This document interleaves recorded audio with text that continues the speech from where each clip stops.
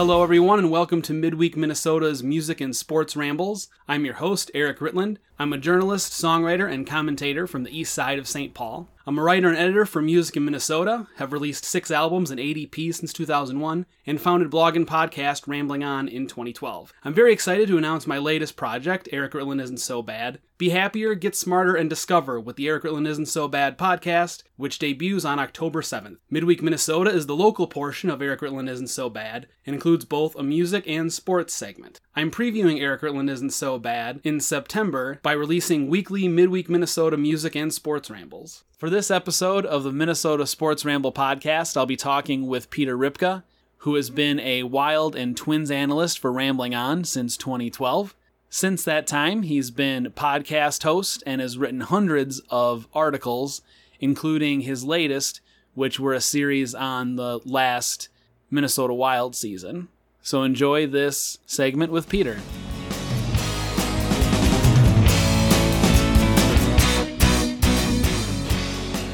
Dalvin Cook was obviously amazing. Yeah. If that guy stays healthy, good grief. I honestly think he's better than Peterson was when Peterson was here in his prime. I agree. He's at least as fast, and he has better feet. And he's more versatile, obviously. He can catch. Yeah. he doesn't have lobster claws. He can block. Yeah. And I think he runs with more purpose, where Peterson would run fast and then look for contact. Right. Where Dalvin only hits that contact if it's there. Yeah. If he has to gain extra yards. The question is, do defenders jump and dive out of Dalvin Cook's way like they did with Peterson? Not yet. He's still young. Yeah, that's true. Give him time. Was it PA that said that? I can't remember. Yeah, I think so. Someone always makes fun of him. They're tripping over themselves to get out of his way or something like that. But they also have issues up front still and pass protection. Oh, for sure. And the fact offensive line's still pretty bad. Yeah, but I mean, the way that they've been opening up running holes, I think they're better run blocking this year than they were last year. Yeah, oh, for sure. But then again, they may not be because they didn't run a lot last year. Right. Because DiFilippo had this grand scheme that we had Drew Brees and we needed the greatest show on turf. Do you think that Cousins is as bad as everyone says he is? I don't think he's as bad as everyone says he is. He has his moments. I think his biggest problem is he puts too much pressure on himself. Like, he hears the critics and he tries to prove the critics wrong. Like, I don't remember who, I think it was Barrero yesterday, was saying that how the biggest thing everybody used to say about Cousins was he was too robotic. And then he made a couple of plays in that Green Bay game that were out of that robotic stereotype. Right. And it's like, was he consciously going outside of that because of those critics? Right. It's a mental thing with him, like with most quarterbacks that just can't seem to take that next step. Yeah. It's hard to... You don't always remember that he was basically RG3's backup to start his career, and he basically still plays like a backup. Yeah. He just doesn't play like a big-time starter. And that's probably a lot to do with, like you said, the mental psyche, where he came into the league and he was supposed to be RG3's backup, and then RG3 was RG3 and got hurt and thrust him into the spotlight. Well, with all the quarterback injuries now, maybe RG3 can come back. Yeah. I think Vince Young is the next one to sign. Christian Ponder. He has a ring, doesn't he? No, that was T-Jack that went to Seattle and got the ring. God, yeah. Sad, really. God, the quarterbacks this team has had since Dante. Yeah, I mean, I was thinking about how the Packers went from Favre to Rodgers. We went from Peterson to Cook. That's something. Because, running back is just as important as quarterback. Especially in a pass-happy league. Right. And towards the beginning of Peterson, running was still a little bit more of a part of the game. But by the end of Peterson's tenure with the Vikings, it was all just pass, pass, pass. Yeah. And basically the Peterson ratio that they were doing didn't make any sense. Not quite as good alliteration as Randy ratio, but... I personally love to refer to it as Childress's kick-ass offense. There you go. When it comes to Cousins, it's just kind of in my nature to try to take the other side, because it just seems so simplistic to say, he looked bad this and that time, therefore he's really bad. But the sample size has been big enough at this point. He just plays the exact same way whenever he's under pressure. Yeah. He hasn't gotten any better his entire career. Why would that change? The one exception to that rule, because every rule has an exception, Right. was one that they referenced Sunday during the Green Bay game, was when he was with Washington in Green Bay and they were down 21 or 24-0 and came storming back to win it. Yeah. And that would be the exception to the rule. Yeah. The exception that proves the rule, if you will. Yeah. But it's one of those things where, I mean, his record in primetime big spot games isn't very good. Pressure situation. Right. I mean, isn't very good. He's never won one. Yeah. Having to control or be the deciding factor in a game, Right. he doesn't do well. If he has to improvise because his offensive line stinks, he doesn't do well. He turtles. Once again, he can't. It was easy for me to think occasionally, although I never wanted to think this because it's such a dumb fan take, and I know it, that, the Vikings should have kept Keenum instead of Cousins. Now, granted, Cousins hasn't done that great, and I don't think he's going to end up getting any better. But I think Charge tweeted this during the game. If Keenum was so great, why is he on his fifth team in 5 years? Why did the Broncos after 1 year go, whoa? Yeah. We're going to go with Joe Flacco instead. Oh, how sad. What a an aging ego. Joe Flacco. Yeah. Sadly, I don't think the Vikings really had much of a choice.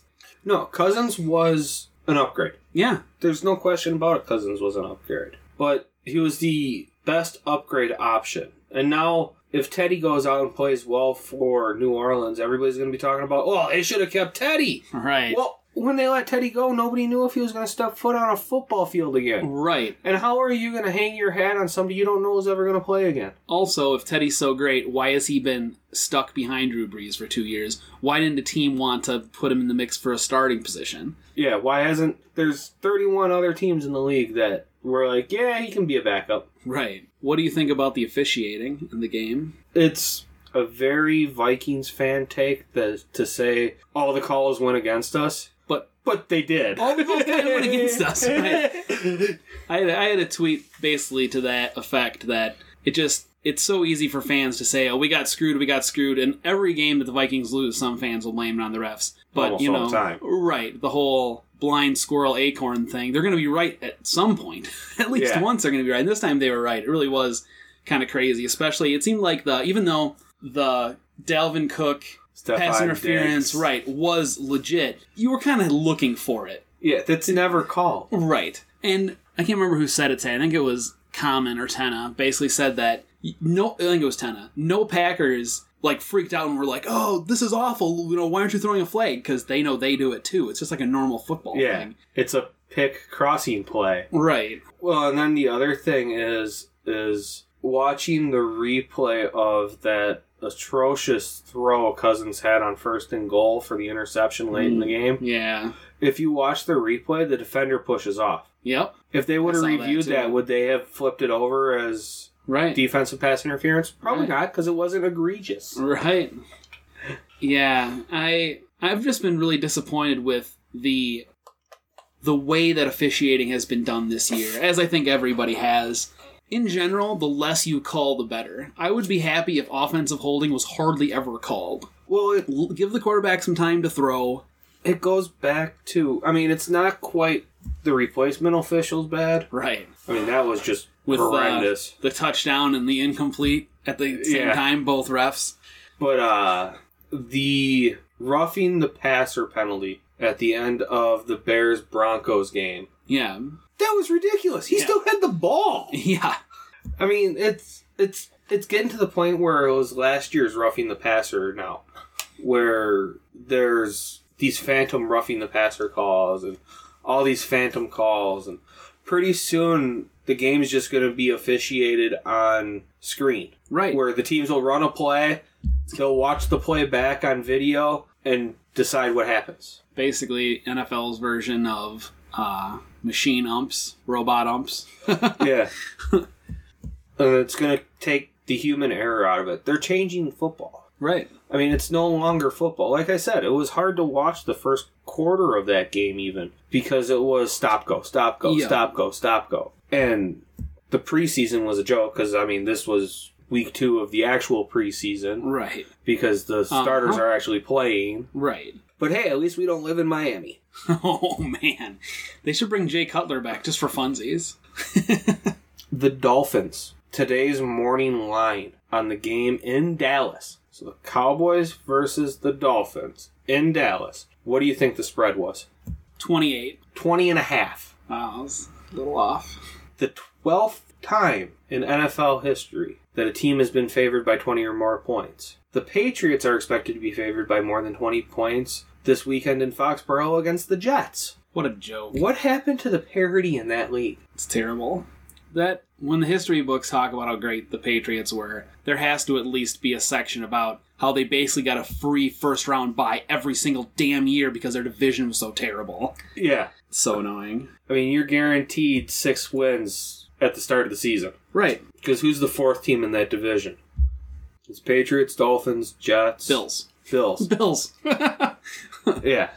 I mean, the Bills have gotten better, Yeah. but the Jets will take a step forward for 3 weeks and then fall flat on their face, and Miami hasn't been anything since Marino left. Right. Since Jimmy Johnson left. Yeah. Thielen and Diggs, your thoughts? They've been good. I mean, obviously Thielen isn't off to the same hot start that he was last year, but they're not throwing as much. Right. I mean, week 1 they threw 10 times. Right. Week 2 they completed 14 passes. So, I mean, outside of that, they played good. On the plays where I've been able to see them on replays of blocking, they seem to be blocking downfield. Right. Which, hasn't always been the case for wide receivers and on that team. Mm-hmm. I play when I want to play. My homeboy. Straight cash, homie. But outside of that, I would think that they've been playing well. Yeah, I agree. I wasn't as much of a hater on Diggs's take off his helmet, get a penalty as everyone else was. I thought it showed some fire. I thought that I think it didn't help sway momentum, but it did give the Vikings a little more confidence because psychology works in that way. It's kind of weird and nonsensical. Yeah. But it was nice to see someone have a little bit of fire in a Kirk Cousins-led offense, It's nice to see emotion. It wasn't nice to see Bailey then miss. Oh, yeah. But it's a Vikings kicker in Lambeau. That is true. Have they cut him yet? It's a Vikings kicker, period. Yeah. We haven't had a good one since Gary Anderson pre-NFC Championship game. Right. But they were talking, one of the talkers on radio and TV shows today was that Thielen and Diggs are both kind of prima donna-ish, and that Thielen was kind of upset that he wasn't getting thrown to as much, and Cousins forced it to Thielen, which is why there was that interception instead of going to Diggs again, who was probably open. And I'll have to say, I never saw that coming, because both Diggs and Thielen just seemed like kind of normal guys. They didn't seem to have that wide receiver prima donna attitude. But it comes with the position, man. You want to be in the spotlight. I mean, when you're in the spotlight. More Diggs than Thielen I could see it with. Yeah. Thielen is very humble. He was an undrafted free agent. Well, now he's tasted some success. Maybe that's changed him. Yeah, but that happens sometimes. I mean, I don't remember who it was. Maybe it was Dion or Irvin or somebody. T.O. Ocho Cinco. No, it was going through all the Chris Carter. No, that said that right. In order to play that position, you have to have a level of swagger. Mm-hmm. That's very true. And that's why I was fine with the Diggs helmet thing. Yeah, I mean, that's what I saw it as. The quarterback is the leader. Yeah. So they have to be that humble team first guy. Right. Wide receivers are the playmakers. Yeah. So then by extension, the showboaters, basically. Yeah. Just like the best fullback tight end that the Vikings have ever had looked the part in Jimmy Kleinsaucer. That's right. It's a rough, tumble position. Right. I mean, I'd be a little concerned if you had a prima donna on the offensive line. Yeah, that'd be weird. Like, what are you doing? You're like getting a great block and then cheering about the great block. So moving on to the Wild, what do you think of the Spurgeon extension? I feel like it's been getting pretty rave reviews from talking heads around here. It makes sense. He's been the team's best defenseman for the last few seasons. Better than Suter. he may be small, but he plays a big game, if that makes sense. Yeah. If you watch him, he doesn't get blown up a lot. He tends to actually lay hits. Like, he knows when to hit guys that are off balance and use his little size to his ability. And being an offensive threat also really helps the team. And there's some concern that he'll be 30 when the season starts, so he'll be 30 when the contract starts too, because it starts next season. So he'll be 31 when the first year of his contract starts, but he'll be 30 when the contract starts. Long story longer. How many years is the contract for? 7 years. Holy moly. So he'll be 37. I thought we were trying to not have those kind of contracts anymore. No, they're not. They were trying to not have those 9-year deals. Okay. Shave off those last 2 years and then you'll be a lot better. Yeah. So the NBA kind of has the same thing where there's a max deal you can sign as a free agent and a max deal you can sign with your team. Right. So it's the same thing in the NHL, where the Wild were able to give him 7. Next offseason, when free agency opened up, he could only get 6 years from other clubs. But I don't have any concerns with him being 37 at the end of his contract. That's not impossibly old for a hockey player. Well, and he's small. He doesn't play a very gritty game, so he's not taking a lot of wear and tear. He's a very good skater, and that should hold up. I mean, he may get a little slower, but he's still faster than Suter if he gets a little slower. Right. How important is Dumba's return to this team? That is probably the biggest off-season acquisition this year. Right. If you can call it an off-season acquisition, because he was already on the team. Right. But they lost him after 32 games last year. Yeah. And in those 32 games, he had 12 goals, which at the end of the year had him tied for 17th in the league amongst defensemen and goals. Right. And he only played 32 games. Yeah. That puts him on 25 to 30 for a full season. And he had 22 points, which was 91st, which you figure every team has 7 or more defensemen that play games. So he's 91st of 200 plus players. And he only played 40% of the season. That's crazy. So what you're saying is it's very important to the team that he's back. Yeah. I mean, not only does it solidify the top 4 defensemen, it also adds more to the offense. And let's face it, last year they were struggling for offense. Yeah. So strange for a Wild team to be struggling with offense. Yeah, that's never happened before. So the Twins looked pretty good in Cleveland. I think I needed you last week because you could have talked me off the ledge instead of me just proclaiming that the Twins were donezo. I still kind of stick by that as far as, like, it was really just kind of a dumb clickbaity thing, and I kind of regret putting it that way, but there's such a disconnect between what you're told you should do to try to get viewers and what's just kind of stupid and annoying. Like, you're told you're supposed to do stuff like that, but if I don't like stuff like that, why would I do it? Yeah. You know? But I just should have made it more realistic. I should have just changed 2 words. Instead of saying the Twins are donezo, I should have called it are the Twins donezo. Because I didn't even say that they were, in that their season is completely over. Because I still predicted they'd make the playoffs. I still predicted they'd win the division.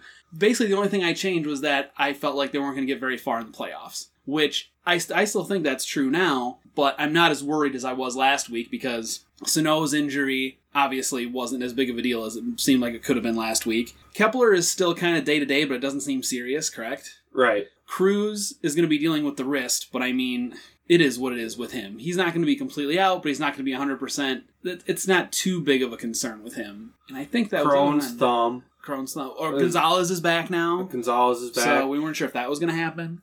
And you look at all these, I'll call them knick-knack injuries. I mean, Cruz isn't really a knick-knack injury because the tendon ruptured in his wrist. Right. But you now have 2 weeks before the playoff starts where you can rest these guys. Yeah. Get them back to 100. Yeah. So that they're ready for the push. And that's a big thing, is to get them ready for that big push to in the playoffs healthy. And, I mean, that's one of those things that this team has to do. That's why it's nice that they took 3 of 4 against Cleveland, because it gives them that leeway to be able to rest those guys and not have to worry about having to win every single game. Yeah. And let's face it, the big reason they took 3 of 4 from Cleveland was the rain out Friday night. Right. I mean, yeah, they went to a bullpen game for both games of the doubleheader, and the bullpen outshined Clevenger. Huh. But it took a good starter out of the series for Cleveland.